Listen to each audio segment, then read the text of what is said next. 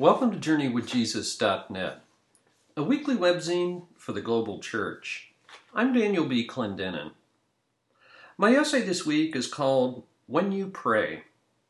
It's based upon the lectionary readings for Sunday, July 24th, 2016.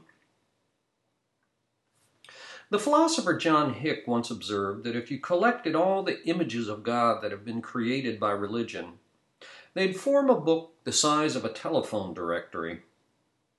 I remember walking through the Egyptian section of the British Museum back in 2004. There, for example, I met the god Sobek, pictured as a man with the head of a crocodile. Or consider the Hindu fire god Agni. He has 2 faces smeared with butter, 7 tongues, gold teeth, 7 arms, and 3 legs. Or to take a third example, when I read Mary Beard's history called SPQR a few months ago, I was reminded of the violent gods of Greece and Rome. Despite our many divisions, one liturgical confession has united Christians for 2,000 years. Every Sunday, almost every Christian in every country around the world prays the prayer that Jesus taught us in this week's Gospel from Luke chapter 11. Our Father in heaven. Luke writes how the disciples asked Jesus, "Lord, teach us to pray." Implicit in that request was their admission that there were many things that they didn't understand about prayer. Jesus didn't commend any technique or regimen. Rather, when you pray, he said, trust the character of God. 3 readings this week give us glimpses of the divine character that in fact encourage us to pray. Jesus says that God is quote-unquote in heaven. He's infinite, mysterious, and beyond human comprehension.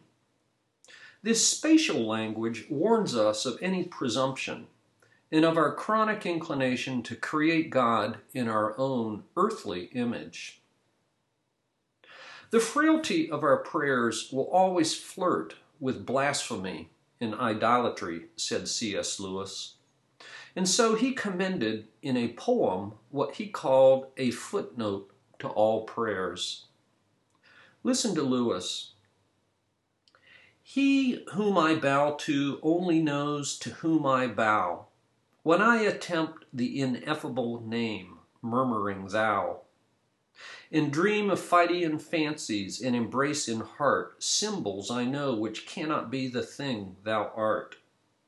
Thus always taken at their word, all prayers blaspheme, worshipping with frail images a folklore dream. And all men in their praying, self-deceived, address the coinage of their own unquiet thoughts, unless thou in magnetic mercy to thyself divert our arrows, aimed unskillfully beyond desert. And all men are idolaters, crying unheard to a deaf idol, if thou take them at their word. So take not, O Lord, our literal sense. Lord, in thy great unbroken speech, our limping metaphor translate. Similarly, the preacher in Ecclesiastes 5:2 says, "Don't be quick with your mouth. Do not be hasty in your heart to utter anything before God. For God is in heaven, and you are on earth. So let your words be few." But the transcendence of God doesn't mean that he's remote or unknowable, like the deist's absentee landlord. Rather, God in his compassion and condescension, says C.S. Lewis, translates the limping metaphors of our prayers. Jesus says that God is not only high and lifted up in heaven, he's near and dear as a father to every person. God is infinite, yes, but he's also intimate. In Paul's language to the Ephesians, he's the father of every family, in heaven and on earth. And so those first familiar words of the Lord's Prayer, Our Father. God is like a tender father, said Jesus. Paul says the same thing in Romans. We shouldn't relate to God as a slave who fears a master, but as a child who feels safe with a parent. Abba, Father. Abba is the Aramaic word that Jesus used that means something like Papa. The word is used only 3 times in the New Testament and conveys a shocking sense of human intimacy with the divine infinite. It's a word that little children first learning to speak used for their father, and that Jesus himself used to pray to God in the Garden of Gethsemane. This picture of God as a tender father always reminds me of another museum. During the 4 years that my family lived in Moscow, 1991 to 95, we would take the overnight train to St. Petersburg. There we visited the Hermitage Museum, which houses Rembrandt's Prodigal Son, 1636. The painting is enormous and full of deep, dark reds and browns. In it, the bent-over father embraces his kneeling son with compassion, tenderness, and without any recriminations. The real prodigal here is God the Father, wildly extravagant in his love. While the son was still far off, the father ran to meet him, embraced him, and kissed him. He then threw a party for him. Then there's the prophet Hosea, who pictures God as a spurned lover. He compares God's love for Israel to the raw emotions of a jilted lover. Despite his pain at the unfaithfulness of his woman, he simply can't help himself because he loves her so much. He won't give up, even on a one-sided relationship. To communicate the radical nature of his love, God commands Hosea to enact a living parable or a symbolic act. He instructs Hosea to marry a prostitute named Gomer. The point of this shocking act is simple and powerful. We read in Hosea 3:1, Go, love the harlot Gomer. Love her just as the Lord loves the Israelites, even though they turn to other gods. Israel had prostituted herself in every way possible, religiously, politically, and economically. But God still loved her. He longed to woo her, to speak tenderly to her, and to show her my love. 3 times in the prophecy, he promises to betroth Israel to me forever. And in a beautiful play on words in chapter 2, the Hebrew in Hosea reads, I will show my love to the one called not my love.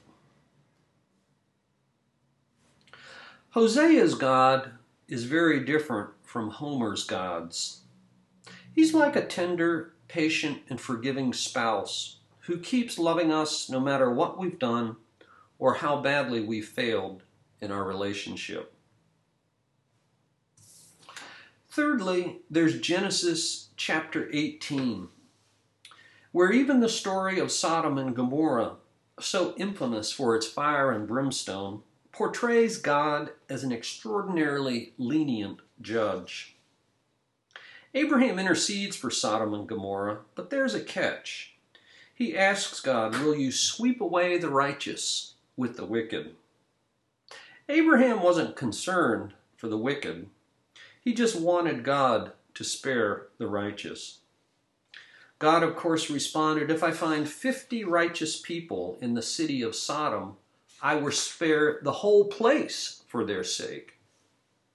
Abraham kept haggling with God, wondering how low the crazy moral calculus might go. In the end, God promised to spare the entire city if there was but a tiny handful of righteous people.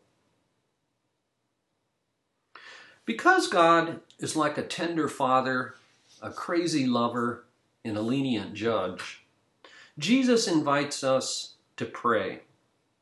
Keep asking, keep seeking, keep knocking, he tells us.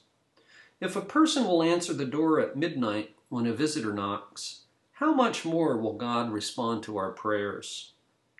And when a child asks for basic food, like a fish or an egg, no parent would ever give him something poisonous, like a snake or a scorpion. So how much more will God give good gifts to his children, says Jesus. And so the Psalms for this week encourage us to trust ourselves to the loving providence of a good God. We read, "The Lord will fulfill his purpose for me. The Lord will indeed give what is good."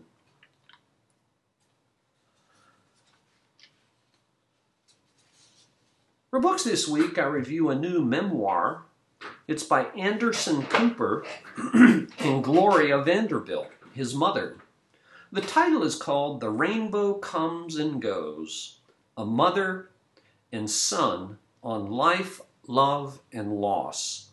New York, Harper, 2016. This book is 290 pages long.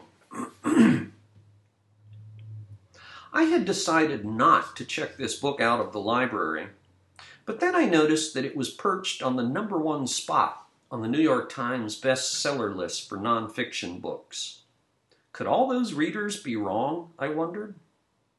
My instincts weren't entirely wrong. The book is a strange mix of the bygone world of Downton Abbey and binge-reading People magazine, with enough pain and sorrow to rival that of the Kennedy clan. The CNN news anchor Anderson Cooper, born in 1967, is the son by the fourth marriage of the heiress Gloria Vanderbilt, born in 1924.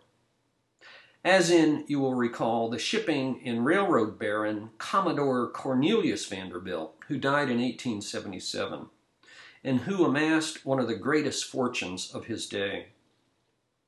That's a big name to carry, Anderson Cooper says in the understatement of the book.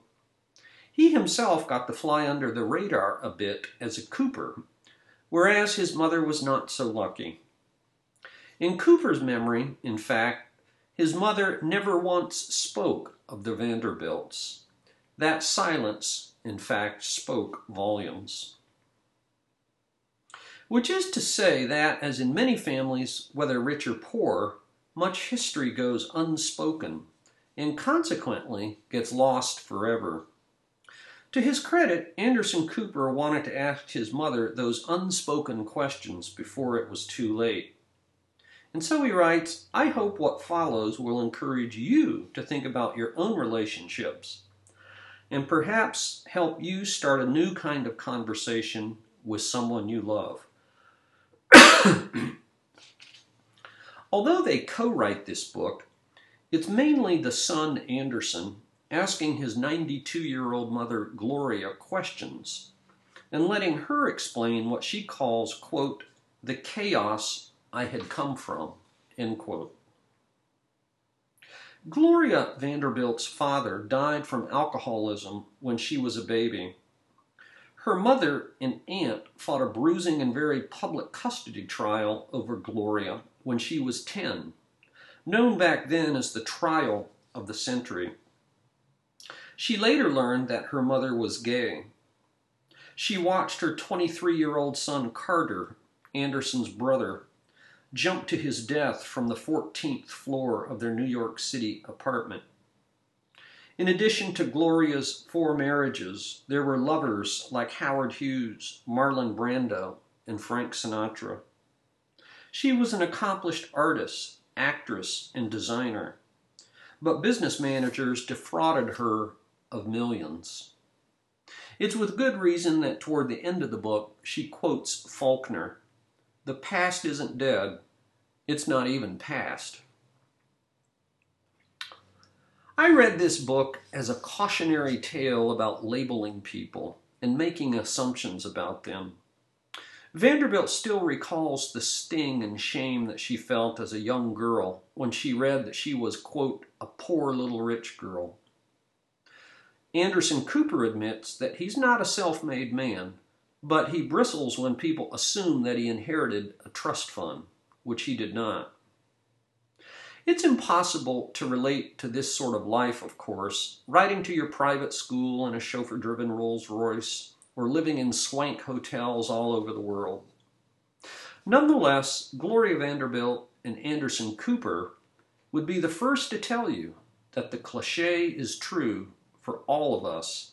Money can't buy you love, friends, self-esteem, or personal peace. It's enough to make you grateful for the everyday life of an ordinary person.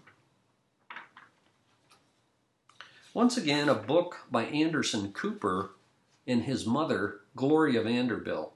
The title of the book, The Rainbow Comes and Goes. For movies this week, I go to the PBS website in a documentary called Janis Joplin, Little Girl Blue. This movie was released in 2016. You only need to hear a few seconds of one of her songs to know that the raspy vocals and the raw lyrics are those of Janis Joplin, who lived from 1943 to 1970. Her career lasted only 4 years and produced 4 albums, but it was way more than enough to make her one of the leading female vocalists of her day. This documentary film does not have a single narrator, but instead draws on the memories of many people who were closest to her, most noticeably her sister, and then the members of the 3 bands that Janis Joplin fronted: Big Brother and the Holding Company, Full Tilt Boogie, and the Cosmic Blues Band. Joplin's big break came at the 1967 Monterey Jazz Festival. Others will remember her Woodstock performance.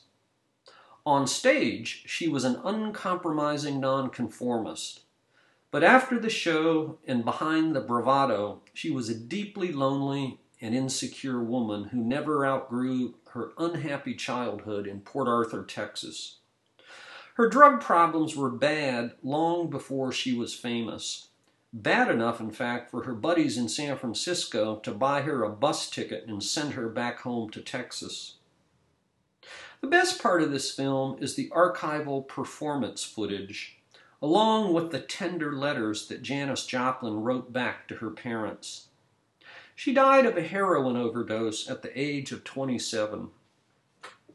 I watched this film on the PBS website. It's part of their series called American Masters. And finally, for poetry this week, we continue in our series of poems by Edwina Gately. The title of this poem for this week is called Called to Say Yes. It's from her book of poetry, There Was No Path, So I Trod One. We are called to say yes, that the kingdom might break through, to renew and to transform our dark and groping world. We stutter and we stammer to the lone God who calls and pleads a new Jerusalem in the bloodied Sinai Straits. We are called to say yes, that honeysuckle may twine and twist its smelling leaves over the graves of nuclear arms. We are called to say yes, that children might play on the soil of Vietnam, where the tanks belched blood and death.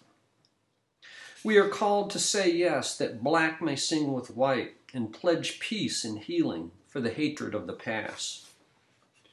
We are called to say yes, that nations might gather and dance one great movement for the joy of humankind.